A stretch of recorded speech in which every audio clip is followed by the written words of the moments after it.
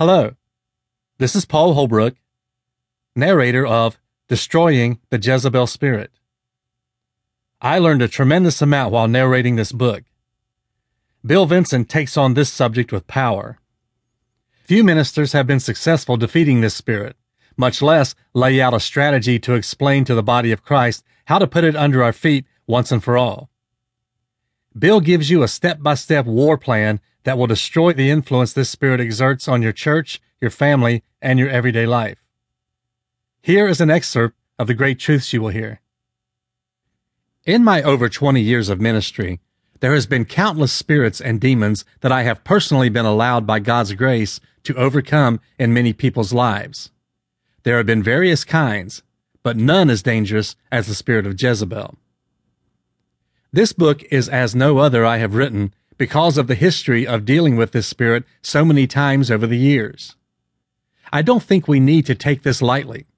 I will repeat myself, but it is to bring clarity. Some need to read every word and study the scriptures supplied, and some have received much revelation on this spirit and don't need the foundational truths. I want to tell you, don't just skim the surface, because there is much that the Holy Spirit is releasing through this book. In the years, I have learned a great deal more about this principality, this strong man, and how it operates. After writing Defeating the Demonic Realm, I never thought I would be releasing a book of this power again. I want you to understand, failure to address the weaknesses and sinful responses have wreaked havoc in the lives of men and women everywhere. In explaining the Jezebel principality, its history, and how it operates, Jezebel's spirit of control functions through the leaders in positions of spiritual authority. I place strong emphasis on how a Jezebel spirit is genderless. This principality operates in both males and females, often differently, but without question doing its evil work in both genders.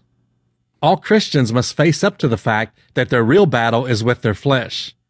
The power of the flesh, which is capable of opposing the Holy Spirit in all he wants to do, far exceeds the power of the enemy. Jesus has already dealt a death blow to Satan.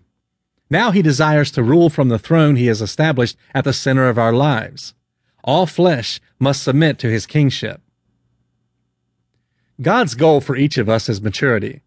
He works with us to bring us to the fullness of his likeness. Satan's wiles, they are not new.